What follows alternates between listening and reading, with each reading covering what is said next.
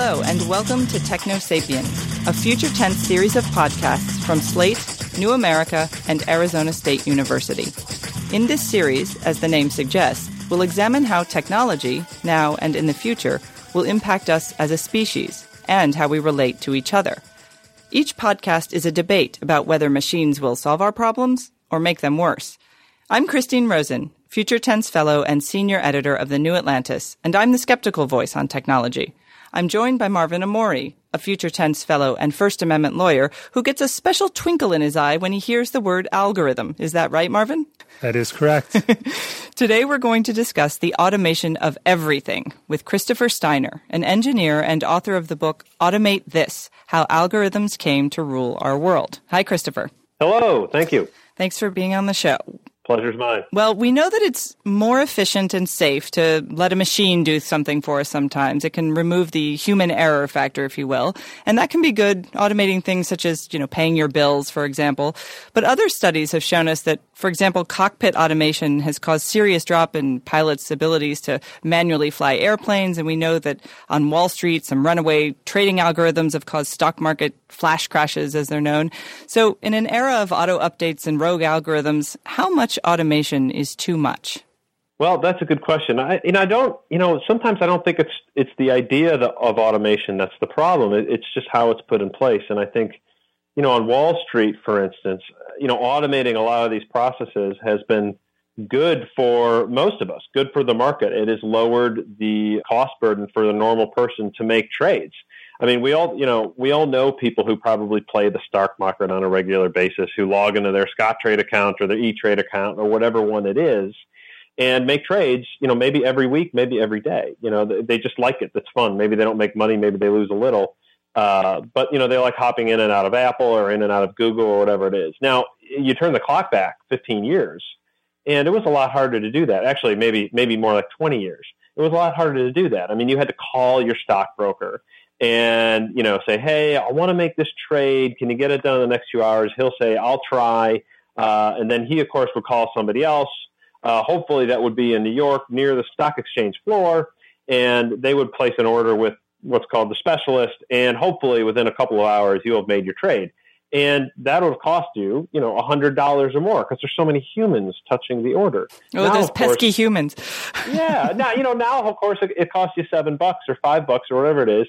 And it is largely democratized the markets.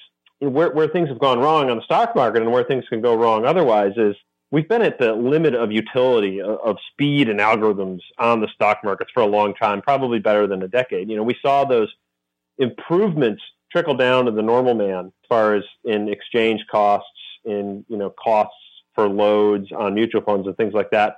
Those all shook out 10 years ago. The last 10 years have been this crazy optimization where people are racing around for literally microseconds, which is a millionth of a second. And, they're not really doing anybody good, and they're adding a lot of risk to the market. And now the algorithms, of course, are fighting over pennies.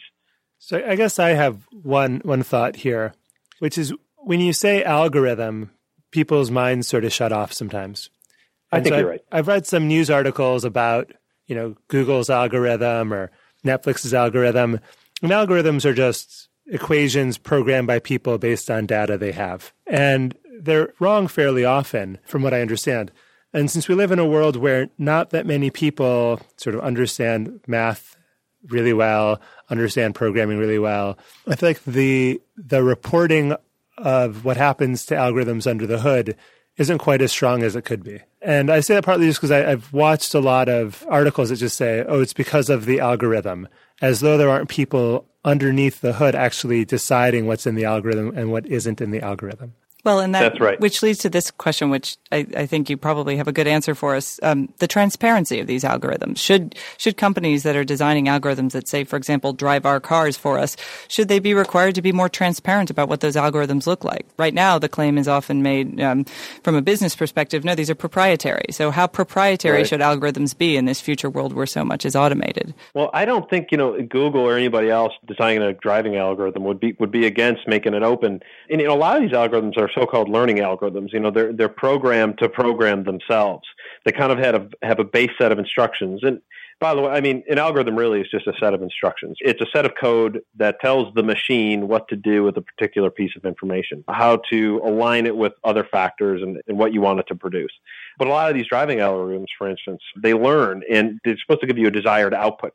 And they do these things over and over again, these processes, and they learn what produces those outputs, and they tend to follow those paths. So it's not always as simple as being, say, transparent with the code, because sometimes the code changes on a daily basis or a minute-by-minute basis. So you wrote a book called Automate This. Give me the thesis of the book.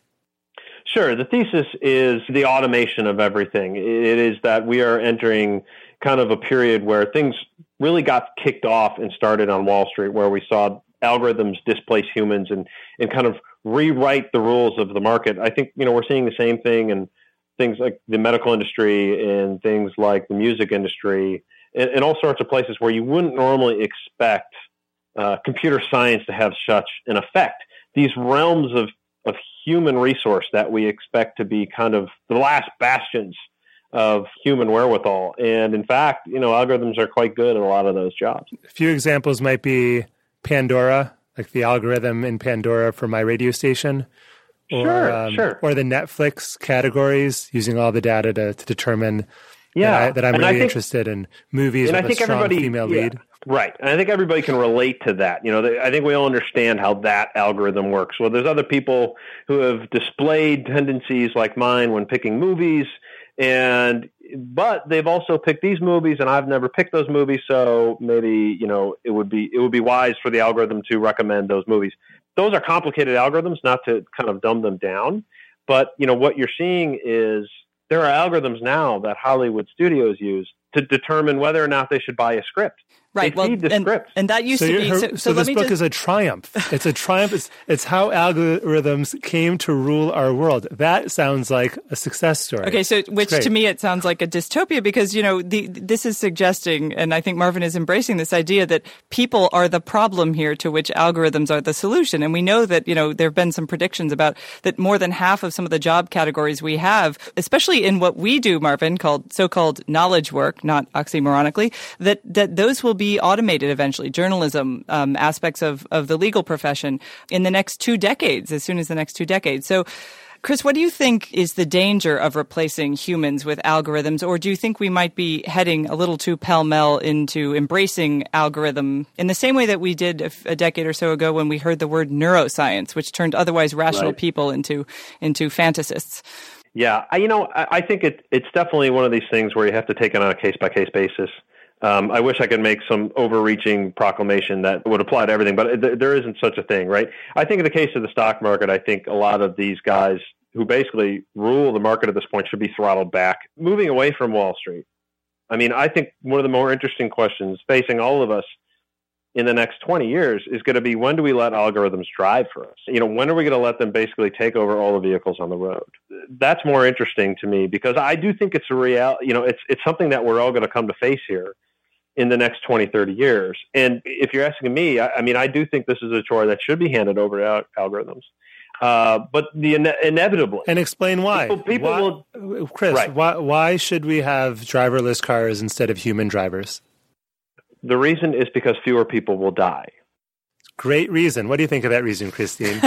Yes, I'm going to argue with the fewer people will die reason. That's like arguing against children, and sparkly rainbow unicorns. No, but here's a question. Setting aside the issue of driverless cars, but in general, a philosopher would pose this challenge. If we start to automate these choices, yes, some lives might be saved in certain particular contexts. More regulation of highway safety would also achieve that same result without automating it. What about moral judgment? What about human moral judgment? When your Google car crashes and kills someone, who's responsible? Right. Well, I don't have an answer to that question. Neither does Google. Right. I do think that, a Google car has yet to kill anybody, as far as I know. And if you look at, we have 40,000 people a year die in the United States on the roads. And I don't think it's ridiculous to say that, algorithmic cars driven by algorithms would probably cut that in half, if not quite a bit more. Now, I do think people would still die, and I think the first time somebody died at the hands of an algorithm, it would be a huge disaster for all involved. And I don't know if that would just end the entire experiment, right? But it shouldn't, because overall we could save 20,000 lives a year. And that is very conservative, I think. But we could save lives every year by taking pizza away from all Americans, too. I mean, we're getting into an issue of moral autonomy here, though, not just algorithms. I mean, in a risk-averse society, you can start going down the... But Christine, we could make a collective judgment, a sort of moral collective judgment, that we want to save 20,000 lives a year, and we want to stop driving, right? We want to have driverless Ubers, driverless cars. That's a moral judgment we can make collectively. And I guess the question is, why wouldn't we as a society, what's to fear? What's the downside? Because we're independent people who like to do our own thing when we feel like it and not be surveyed and monitored by Google when we're in our cars, for example. I got you. So there's the threat of surveillance, right, which we have kind of now already with like the OnStar systems. People will always kind of know where we are in our cars. So we carry cell phones, right? And we carry cell phones. Exactly right. So people always know where we are. And someone could find out where we are through our beacons in our pocket. And I forget what I was going to say other than that. I don't know. Well, let me ask you this, Chris. Well, I mean, the thing about driving a car is you're not only affecting yourself, right? You are affecting the lives of everybody else on the road. And it's great that you can decide, I'm going to drive 40 miles an hour here on this street and 20 miles an hour on this street.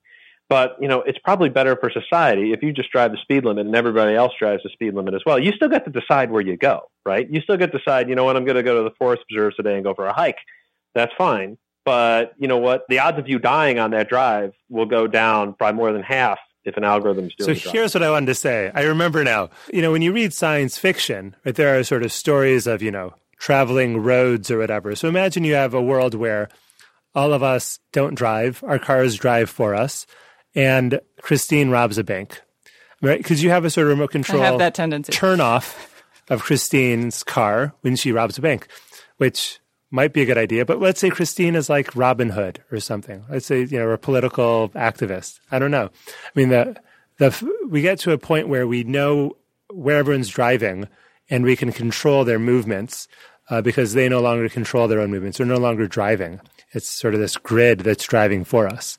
But now we're getting into massive speculation. Well, but there's also the issue of, do you want a society that's a car-centered society? I mean, there's a whole separate question about if we start to automate. Once you automate something, it becomes easier and more likely for people to do that thing. Yes, like to pay their bills to drive a car. Of course. Do you want a society which makes driving everywhere in your car easier? I think that if you ask an environmentalist, they'll say this is not a good idea. Let's not automate cars because more people will be in them driving around or use them more often. If you automate cars, that's implying that the actual act of driving is what limits driving right now. And I don't think, except for in the case of truckers, I don't think that the act of driving limits anybody in how they drive. Do you think so? Yeah. Where I think things will go, especially because Google has invested in driverless cars and invested in Uber, is that we'll go to a world where people probably own fewer cars and have cars on demand. Right now, I use Uber, I use Lyft, I use whatever, and a real person comes and picks me up.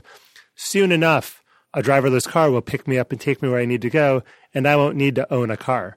So it's actually it could be an environmentally friendly future of algorithms and car sharing among the public. Okay, well, let's get into the future just a tad more. What are your thoughts on what are known as predictive algorithms? These algorithms that claim to be able to predict, for example, potential criminal activity on a certain street corner at a certain time, or even world crises by monitoring chatter on Twitter to see where the next protest might break out. What sort of potential do you see in predictive algorithms, and what sort of reductive elements do you see in those algorithms? Well, I mean, I think obviously those algorithms already proven their worth. I mean, if you talk about predictive algorithms in the world of medicine, except for Google Flutrans. Well, they're not always right. You have to always take these things with a grain of salt. But I think when you talk about algorithms going off of Twitter, and if they're programmed smartly enough, I think you can learn a lot from that. But when you're making real decisions that affect real people, I think at the end of the day, algorithms at this point should probably just be an input. Right? They're one input. An algorithm takes many inputs, and I think the human right now is the ultimate algorithm in that you're taking the input from an algorithm and an input from other data feeds you need, and you make your decision. I mean, I have no doubt that predictive algorithms and the companies who build them will continue to prosper in this world. I mean, the scale of software is such that, as Mark Andreessen said, as you probably heard, software is eating the world. And I don't think that's going to stop anytime soon. So, Chris, what will we automate next? Well, I think you're going to see a lot more automation in the world of medicine. There's a couple things. I mean, I think we've all heard about the shortage in doctors. We're not quite in a world where there aren't enough doctors in the United States anyway. But I do think when you talk about the waits in emergency rooms and, in fact, real shortage of primary care doctors, I do think that algorithms are going to do more of the simple things, when it comes to maybe not prescribing, but certainly, doing your yearly checkup. A lot of that stuff an algorithm can do. You don't really need a doctor. I think the best doctor should be saved when you have a conundrum, when an algorithm can't produce, a better outcome for you. When you say algorithm, you mean like on my iPhone, I download an app and I could just do a home physical. Yeah, and I do think in the case of maladies that are more complicated, you could go to an algorithm that, couldn't be, say, housed within your iPhone or within a normal cloud application. Something run by like IBM's Watson. Okay, so what would very real?